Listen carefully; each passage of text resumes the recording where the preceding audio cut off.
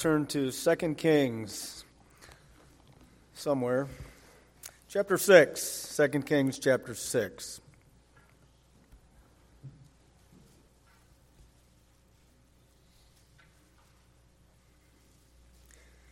Have you ever wished you got a warning after the fact?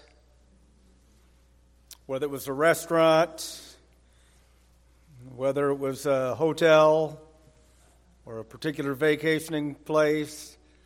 It's like, man, I wish I would have known somebody who was here before I was. Anybody ever been there? Okay. Well, that is a small thing in comparison to what we're going to talk about, but there are certainly more serious things that we need to be concerned about here. If you are able to stand, let's look at chapter 6, verse 8 through 12. The prophet Elisha had a heavenly radar on all that was going on that pertained to Israel. And the Bible says this, then the king of Syria warred against Israel. So there's the enemy. And took counsel with his servants, saying, in such and such a place shall be my camp. And the man of God sent unto the king of Israel, saying, beware that thou pass not such a place. That is the title of that phrase right there. Beware that thou pass not such a place. For thither the Syrians are come down. And the king of Israel sent to the place which the man of God told him and warned him of and saved himself there, not once nor twice, so apparently 3 times. Therefore the heart of the king of Syria was sore troubled for this thing. And he called his servants and said unto them, will ye not show me which of us is for the king of Israel? And one of his servants said, none, my lord, O king, but Elisha the prophet that is in Israel telleth the king of Israel the words that thou speakest in thy bedchamber. How many of you were aware of the Astros and the Braves World Series a few years back, where I believe it was the Astros that got in trouble for using illegal signs? Anybody privy to that? They cheated. Can you imagine the other team thinking, how do they know what our pitcher's going to pitch every time he's out there? How do they? It's like they're way ahead of us. In a similar case here, only this is legal. Elisha had the heads up on the enemy of God's people.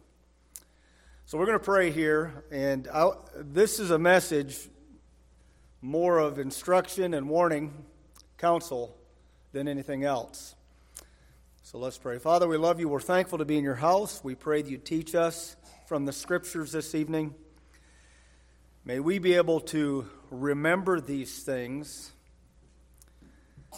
especially in times of weakness, in times where we are most vulnerable. Help us to take great caution in where we go and where we allow our mind to go. I pray you bless our service this evening. Bless this special music. In Jesus' name we pray. Amen. Right. If you have a pen and paper, this may be a message that you might want to take some notes. So let me review the story here.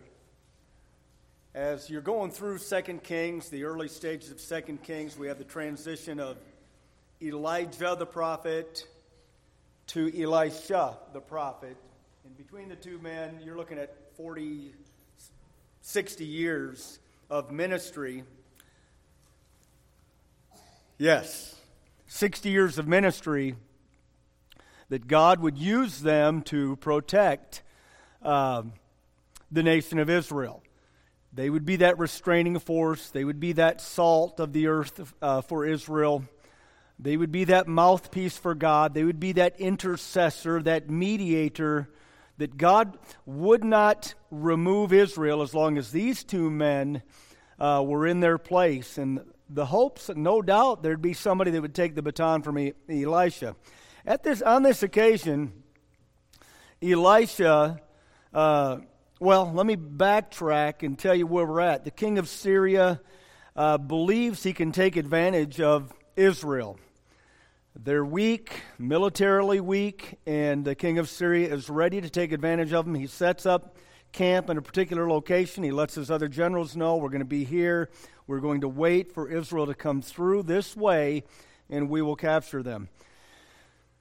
Elisha the prophet gets wind of this. I wonder how. And God, no doubt, reveals it to him. He tells the king of Israel about it, and the king of Israel, the reading makes it appear that the king of Israel sent somebody down to take a look.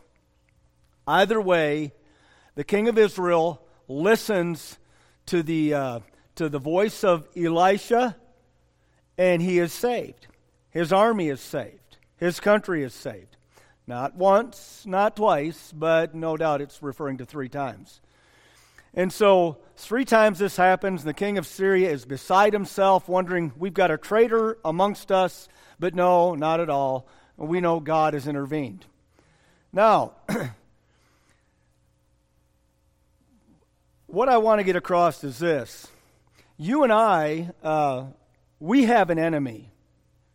We have an enemy that wants to destroy us and can very easily. You and I are no match for our enemy.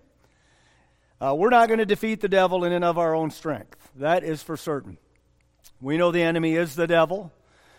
Be sober, be vigilant, because your adversary, the devil, goeth about like a roaring lion, seeking whom he may devour. He's looking for opportunities to take advantage of you and I as Christians. Just a side note as we're talking about our enemy. Do you realize he's not as concerned about the lost as he is about the saved? You all aware of that? Because the lost, they're no threat to his kingdom. Not at all. It's those of us who have received the light of God and have the light of God within us and can dispel the light of God to the lost world. We're the threat on his kingdom, on the kingdom of darkness. And his objective, Jesus said, he called him the thief, he cometh not but for to steal, to kill, and to destroy. His objective is to take your testimony away, get your light hidden under a bush, or destroy your life. That's his objective, okay? Certainly to ruin the name of Christ in your life. That would be his objective. And he's been pretty successful, unfortunately. What we have in this passage is just some common sense lesson. Now, wouldn't it be awesome if you and I, every time we knew the devil was lurking up the street, somebody gave us a warning before we got there? Wouldn't that be awesome? I mean, it's like, okay, get ready because the tempter's really going to go after you right up at that location. Really? Yeah, okay, so avoid it. And if we got these warnings, whether it be at work, don't go to the water fountain because you're going to be super tempted. There's going to be something take place there. Don't go there. Or don't go to the bathroom at the school. Don't go there. The tempter's going to take advantage of you. Don't go there. I mean, it'd just be awesome if we had that kind of warning, visible, audible warning before we stepped into that. Because again, you and I are no match for the devil. Absolutely no match in and of ourselves. And yet, as sure as I say that, we do not need an Elisha to give us a warning to beware of such a place.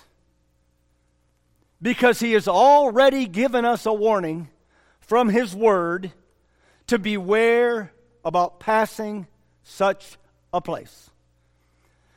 Now, this will not be an exhaustive lesson, but I will cover some areas that you and I need to be aware of, not just geographically and physically, but mentally. Because, see, the mind is the place of spiritual battles. It's the battleground for all spirituality. If you let your mind go to the wrong place, friend, you're not going to win. especially if it stays there.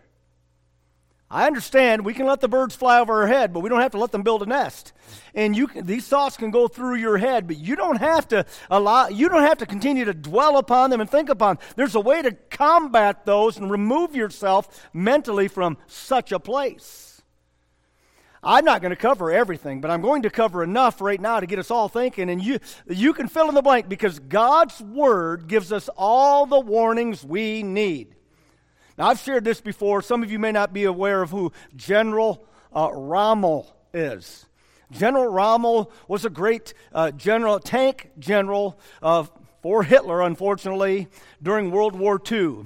And he served Hitler in the southern theater, the northern part of Africa, and he was conquering. He was making headway. I mean, the British couldn't conquer him. The French couldn't conquer him. He was making headway. The Americans really couldn't for a while. Then they put this crazy general in there from America called Patton. And all of a sudden, headway started to be made. And all of a sudden, they started pushing back Rommel. They eventually ousted him out of Africa, and he'd end up being executed by his own regime because they were all nuts. Somebody had asked General Patton, how were you able to defeat Rommel? He said, Rommel wrote a textbook on tank warfare, and I read it. All the strategy was in there. All the devil's strategy is in that book that you hold in your lap right now. It's all there. And I just want to point out a few areas that you and I have to be absolutely mindful of, beware of, be cautious of, that we don't pass such a place. And at least we don't stay there long if we are there at all. And so, here we go. The first place, let's go in our Bible to Luke 22. Luke 22.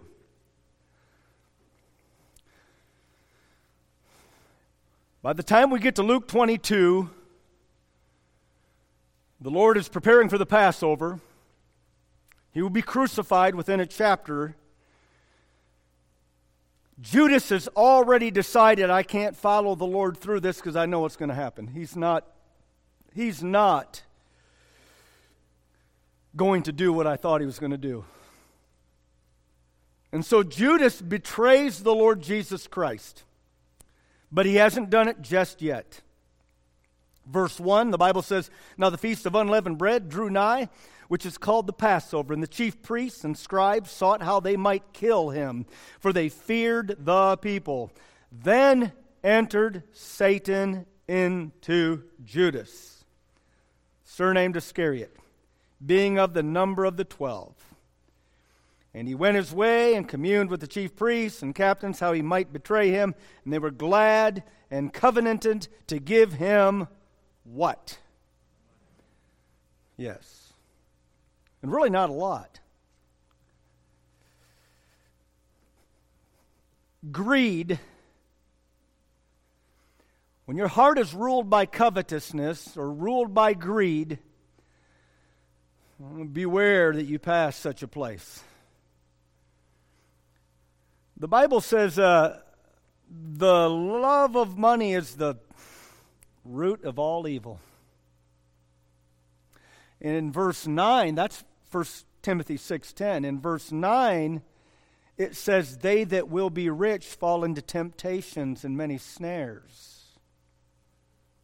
That's what it says. Now, wait a minute. You're saying it's wrong to be rich? No, if God allows it, great. But if that's your pursuit, if that's your motive, and by the way, you know it's your motive when you'll forfeit your integrity, when you forfeit your testimony for money. Hello. I mean, it's one thing to work hard throughout the week, serve the Lord, be honest, try to make some money that way. Hey, that's great. It's a whole nother thing if you're willing to forfeit your integrity and forfeit your testimony to get gain. To give up Jesus for gain. That's a whole other ball. Beware when you pass such a place. Because, hey, listen, desperate times, even people who know the Bible get desperate. I think of this preacher that was in Bible college that took his family out of school, went out west for a job because they were offering him so much money. Within 3 years, he lost his family, as well as his testimony, his ministry opportunity. So, greed. Gehazi became a leper because of greed. You remember that fellow named Achan? Isn't that a fitting name for a guy who died by stoning? Achan. At least in our English vernacular it is. But what's tragic about that is it didn't just affect him, it affected his whole family. Every one of them died. Why? For a gold and silver wedge and some fancy clothing that he wasn't supposed to have. If he'd have waited one more battle, he'd have been satisfied for life. But people don't tithe because of greed. That's one reason. As a matter of fact, it is interesting when we read about the tithing. God says He'll rebuke the devourer. That's what in Malachi 3, 8 through 10, he says, I will rebuke the devourer if you'll tithe and give offering. What do you mean? Who is this devourer? The devil goeth about like a roaring lion, seeking whom he may devour. Doesn't take long. Now, he might just take a little at a time from you, but it doesn't take long for anybody that's really paying attention to discover you keeping the 100% and rather than giving God 10% will not go near as far as the person who gives 10% and keeps the 90%. All you got to do is evaluate it. I'm telling you, I challenge you. I double dog, triple dog dare you. How about that one? But greed. I got to move on here. Beware of such a place. Next, envy. Envy. Turn over to 1 Samuel chapter 16. 1 Samuel chapter 16. Now, King Saul, already had some issues. And normally these are more symptoms than anything else because they're symptoms of one primary issue. We'll get to that here near the end. In 1 Samuel chapter 16, look at verse 14 if you got it. If not, I'm going to read it. But the Spirit of the Lord departed from Saul, and an evil spirit from the Lord troubled him. Okay, by the way, you need to understand this. Satan is just a servant on a leash to God. But God has given him the liberty of that leash. Did you follow me there? So we find here that Saul is being troubled by an evil spirit. If we were to read on, we discover that at this time, a young man by the name of David who can play the harp comes along, and he's able to play that harp, calm Saul's spirit. And the Bible says the evil spirit departs. But the problem is he never does, the Spirit of God never does come back. That's always an issue. Getting rid of a wrong doesn't mean you replaced it with the right. All right, that could be a whole other issue there, a whole other sermon. But it seems as though things are fine with Saul. Okay, David's here. When he plays that harp, he's good. But then you come over to chapter 18. Chapter 18, and you look at verse 7. By the time you get to chapter 18, David has killed Goliath. And by the time you get to the verse that we're going to read, David has already proven himself a great man for Saul and for the people of Israel, a man of God, a man well respected. And verse 7 says this, and the women answered one another as they played and said, Saul hath slain his thousands, and David his 10,000s. And Saul was very, what's it say? And the saying displeased him, and he said, They have ascribed unto David 10,000, and to me they have ascribed but thousands. Look at verse 9. And Saul eyed David from that day and forward. What you're going to discover now is Saul already had some issues with his pride, but now envy is ruling his heart. He's heard something he doesn't like. He's a man that serves him has been elevated above him in the eyes of the people, and that bothers him. Okay, hey, listen, our human nature can understand that, but if you don't learn to deal with envy, it will destroy you, as it did Saul. And because this time what we discover, the music wasn't enough.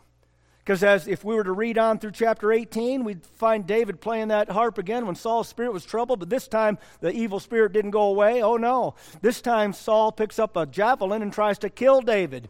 So much for the good music, getting rid of the evil spirit. It won't work when envy is ruling the heart and when the musician is somebody you're envious at. I'm telling you, all a person thinks about when they're envious is the individual they're envious at. It's just going to consume them there. Let's consider another Bible character, okay? In Daniel chapter 6. Matter of fact, let's go on over there. It's not going to hurt us to jump through our Bible and look at these verses. Daniel chapter 6. If you get to Ezekiel, you're getting really close. Daniel chapter 6. It's just after Ezekiel. All right, Daniel chapter 6, verse 1. It pleased Darius to set over the kingdom 120 princes, which should be over the whole kingdom. And over these 3 presidents, of whom Daniel was what? All right. That the princes might give accounts unto them, and the king should have no damage. So obviously Daniel has earned the trust of the king. Hello. He's earned the trust of the king. Then this Daniel was preferred above the presidents and princes because an excellent spirit was on him. And by the way, that he was known for an excellent spirit from chapter 1 on. From chapter 1 on. And by the way, you too will have an excellent spirit when you make a decision to honor God with your mind, your body, your spirit. You'll be known as a person with an excellent spirit. All right? It says, and the king thought to set him over the whole realm. Then, verse 4, the presidents of the princes sought to find occasion against Daniel concerning the kingdom, but they could find none occasion nor fault. What a spotless testimony. But pause, and let's consider something for just a second. Why are they looking for an occasion against Daniel? Is it not obvious? All right, you can say amen, nod your head, do a bobblehead, give me some motion, some life. All right. Yeah. So, yeah, I mean, it's obvious. Those fellows are envious. They're envious of Daniel. All right? And this idea of envy, it's what moves on our pride and our heart when we feel like somebody got a promotion above us, when somebody gets elevated above us, and it moves us such a way to where it turns to hatred and anger and things like that. It'll get worse. And what we find, because I know the rest of the story, I read all of chapter 6, what we find is those fellas that couldn't find fault, they set up a foolish law, they deceived the king, and they thought, well, we got old Daniel now, because now if he prays to his God, he's going to break the law of the Medes and Persians. And they couldn't keep Daniel from praying to God, and so they said, we got him now, and they told the king, and the king realized what he'd done, but he couldn't do it. He couldn't change his mind on it because he'd put his seal to the law that they'd written up. So now they're going to throw him in the lion's den. They throw him in the lion's den and know the king, the best he can do is hope for the best. You know, he says, I hope your God that you serve day and night can preserve you because I can't. And so that's all right. We're not serving men, we're serving God. Daniel knew that, and he's thrown in that lion's den, and he got a chance. I didn't sleep with the lions. I got a chance to walk with them. Old Daniel slept with the lions. And the big contrast was they fed the lions that we were with. These guys hadn't been fed. I'm not walking with the lions that haven't been fed. These lions hadn't been fed. But when Daniel fell down into the pit, they took a couple sniffs and said, no, he's not appealing. The devil does, hey, listen, the devil's called lying too, and he doesn't like the smell of godliness either. Anybody that's close to God, he just goes, too hot for me. Too hot for me. And they left him alone. He woke up the next morning, they moved the stone away. Daniel, are you still alive? Yes, I am, King. The Lord sent an angel and shut the lion's mouth. So what'd they do with those men that were moved by envy? They and their families were thrown to the lions, who were still hungry and had the mastery, the Bible says, over them. I'm here to tell you, beware of such a place. It can happen to good people be moved and ruled by envy and destroy you and affect your ministry and affect your marriage and affect your parenting and affect your ability to work. Beware of it. You say, well, man, I just can't. It bothers me that somebody else always gets promoted above me. Who are you serving? Men or God? Whatsoever you do, do it heartily as unto the person who pays your check. No, as unto the Lord. By the way, he always pays on time.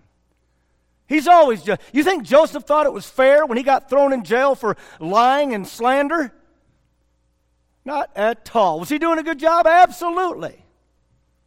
You think David thought it was fair when he had to run from his life? Here he'd been just doing the best he could for the Lord and for the people of God and for the king, and now he's got the king against him. Hey, what's going on there? Friend, our duty is to walk with God. Honor God. But beware of letting your heart go to such a place. Beware of letting your mind go to such a place. Beware of that, which leads me to number 3. These all build upon each other. Turn to 2 Corinthians chapter 11. 2 Corinthians chapter 2. I know I said 11, but 11 is really 2 ones. All right. 2 Corinthians chapter 2. 2 Corinthians chapter 2.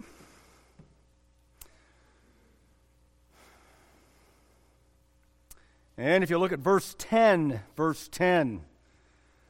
let me give you the context of all of this. The Corinthian church had to deal with sin in their church and from the first letter of Corinthians. Now they've almost overdone it. The person that they exercise church discipline upon is repentant and broken.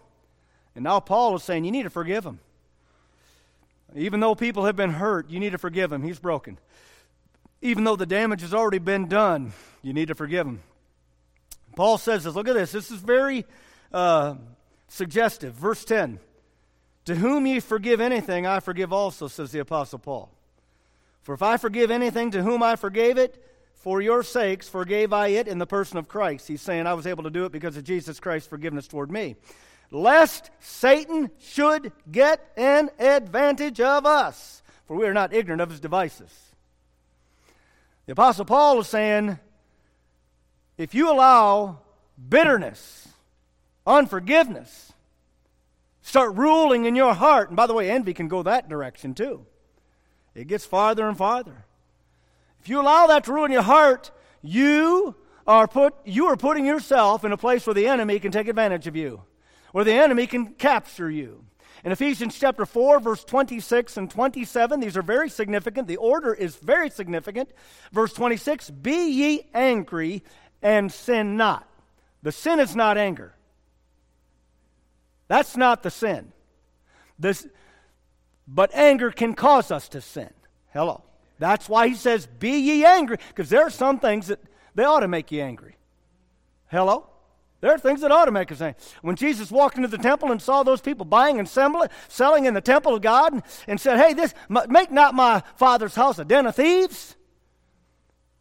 It's a house of prayer. And he tipped over those tables. Didn't appear he was real happy about all that. But he also provided salvation and forgiveness for them just as much as he did for you and I. Because when he was on that cross and said, Father, forgive them, that included all humanity.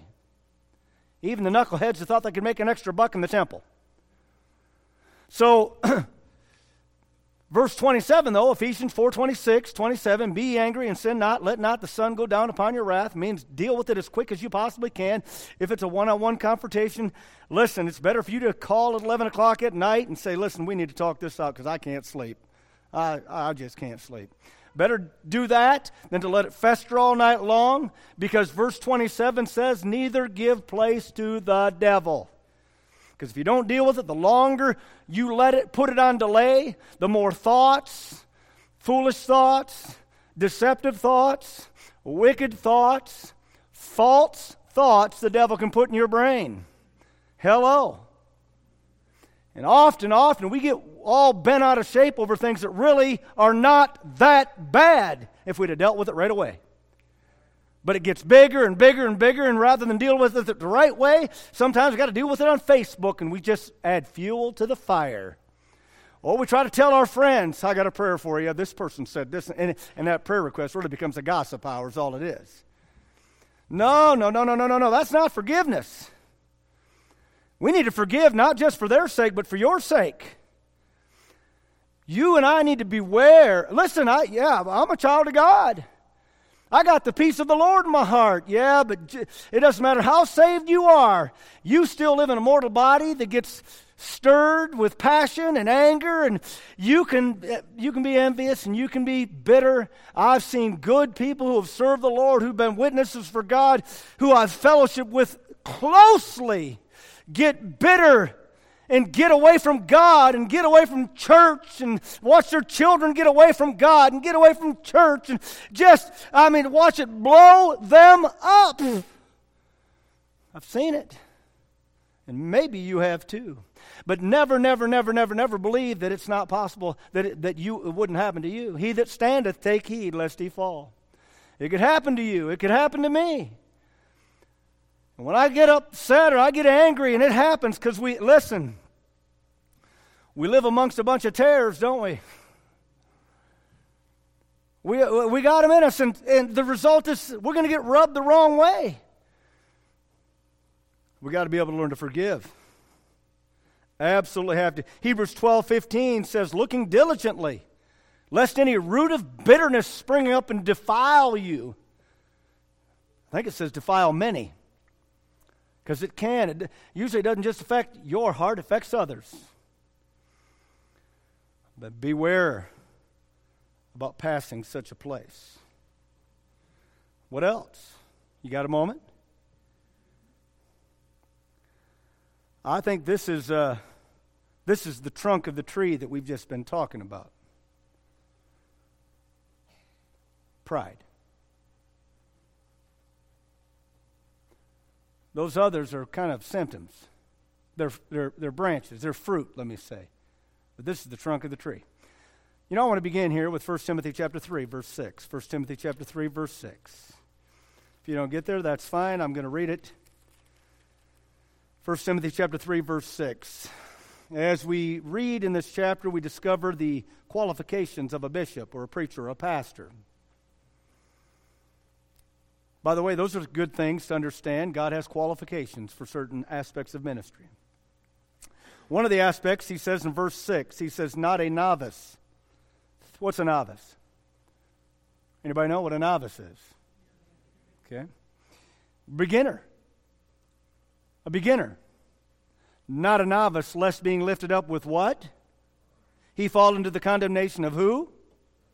Oh, beware of passing such a place. I want to tell you something, what's interesting. I got to thinking about this. I don't believe he's talking about knowledge. He's not talking about knowledge. He's talking about experience.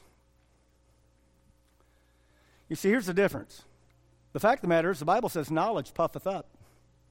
That's what the Bible says. Knowledge puffeth up, if that's all you have.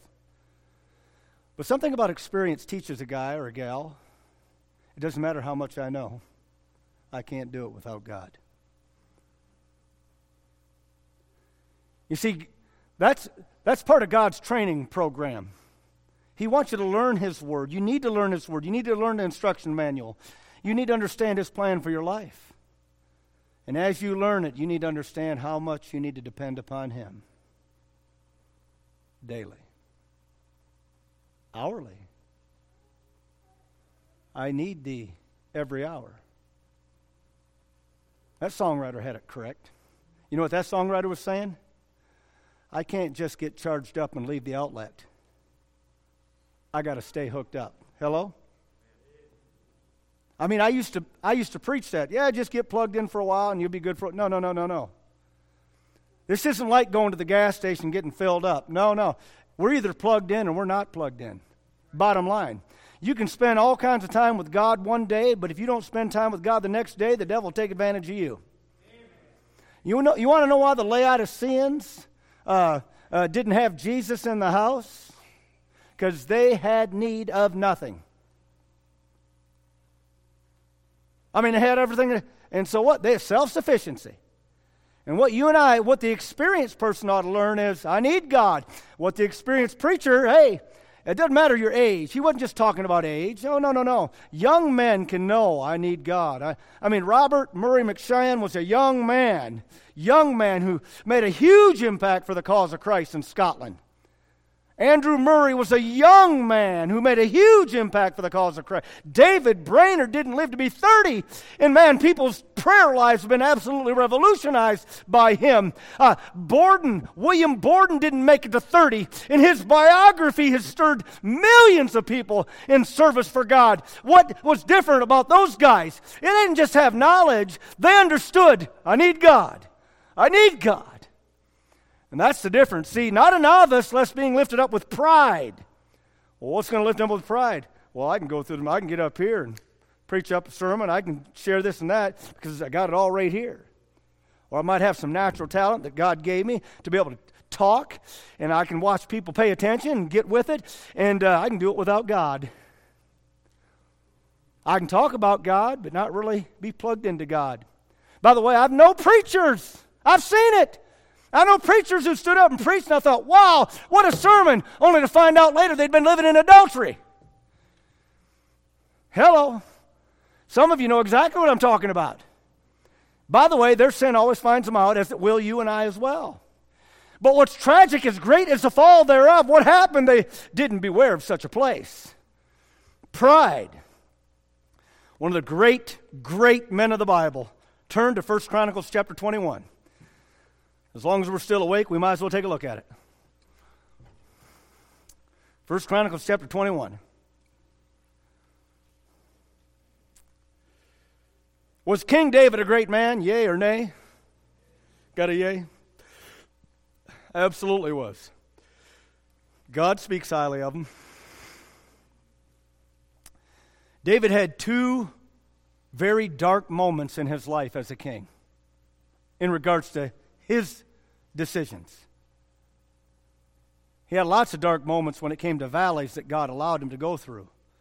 But he had two dark blights upon his reputation. I'm sure if he had an opportunity to say, Lord, do the rest of the world have to read that? I'd like to take that out. God said, they need to see it all, David. They need to see it all. They need to know that you had the same kind of heart that they got.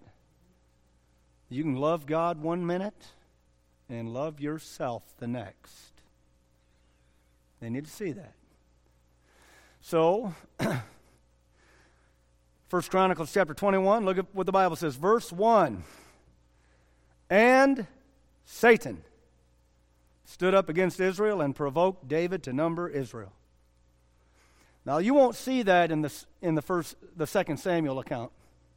In the 2 Samuel account, we don't see that it's the devil. Chronicles lets us see the spiritual insight of what's going on.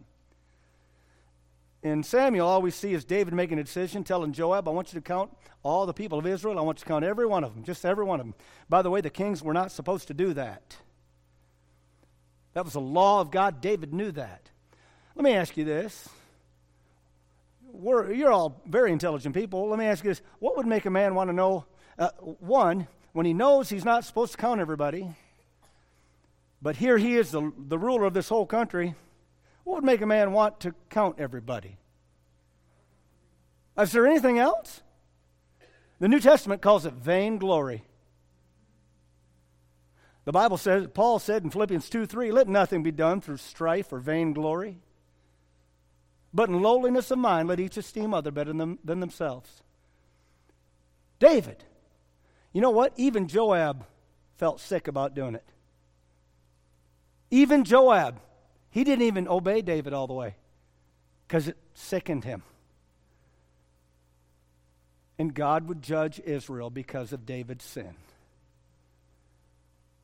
And David would bear the blood of all the people that died because of his sin. It would be on him. And he would feel the mental and emotional anguish of his sin. What happened, David?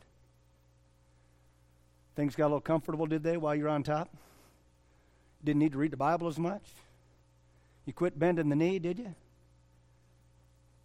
Did you quit reminding yourself of what God's already brought you through? Hello? Did you forget to look back at where God's brought you from?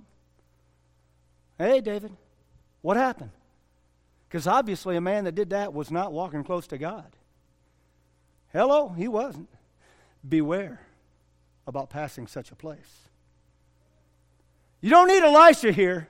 You got it right in the holy word of God saying, you, child of God, regardless of all you've done thus far, regardless of what people think of you right now, beware about passing such a place, because all of it can be gone just like that.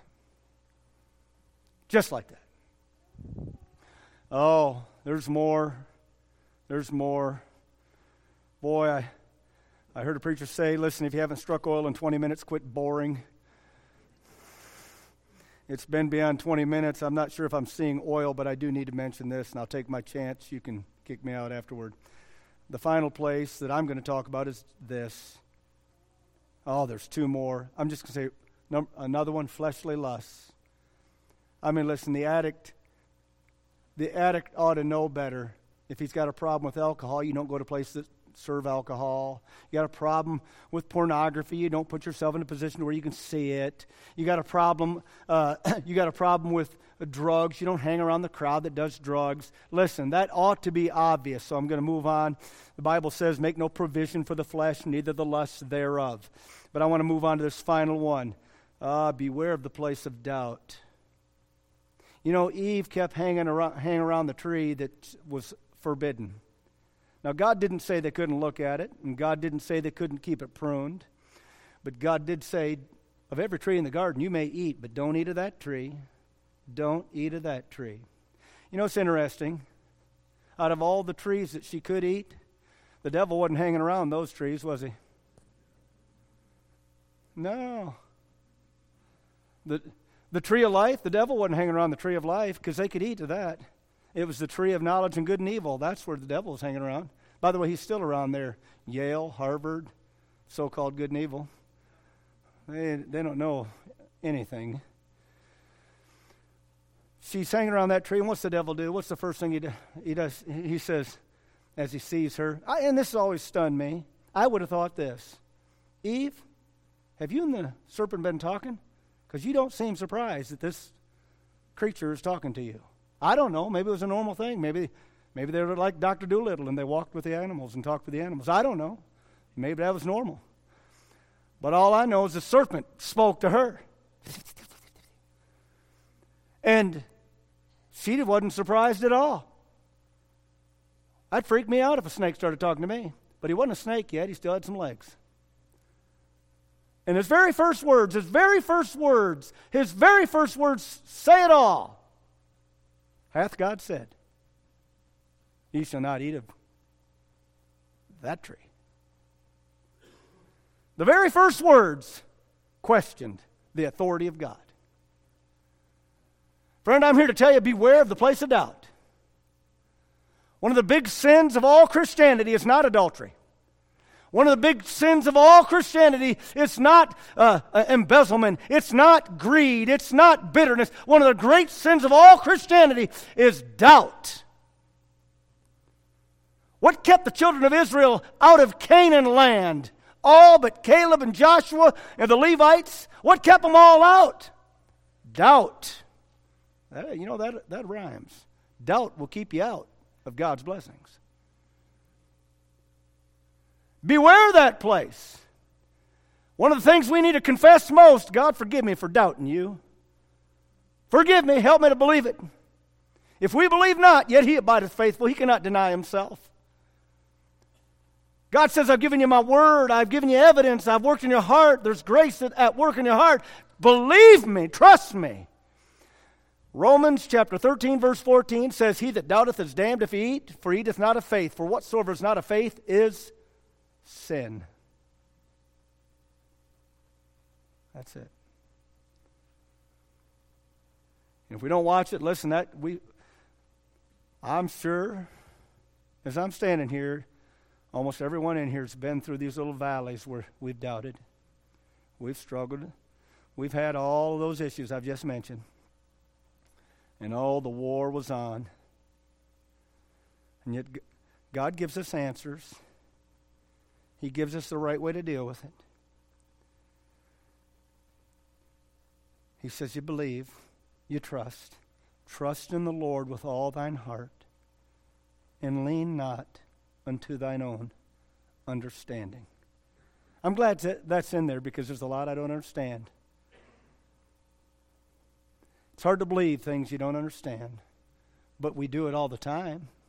I don't understand electricity, but I believe I can plug things in the wall there and it'll start the vacuum cleaner. And I don't understand all the operations of a car, but I learned I put my key in there. I know there's a little bit more than what I'm talking about, but put my key in there, there's gas in the tank. Press the pedal. All right, starts up. Well, glory to God. I know there are other people who know a whole lot more. I can explain all the details. That's fine. The beauty is you don't have to know it all if it works. If it works. Beware of such a place. And we'll keep ourselves out of trouble. Father, bless the message. Thank you for the word. Thank you for your truth. Help your people. You do as the Lord leads.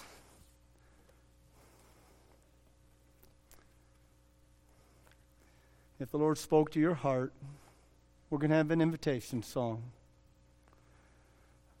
Most importantly, keep our hearts humble. Let's stay dependent. Let's exercise ourselves unto godliness. Bless our invitation. We ask this in Jesus' name. Amen. Brother Brian?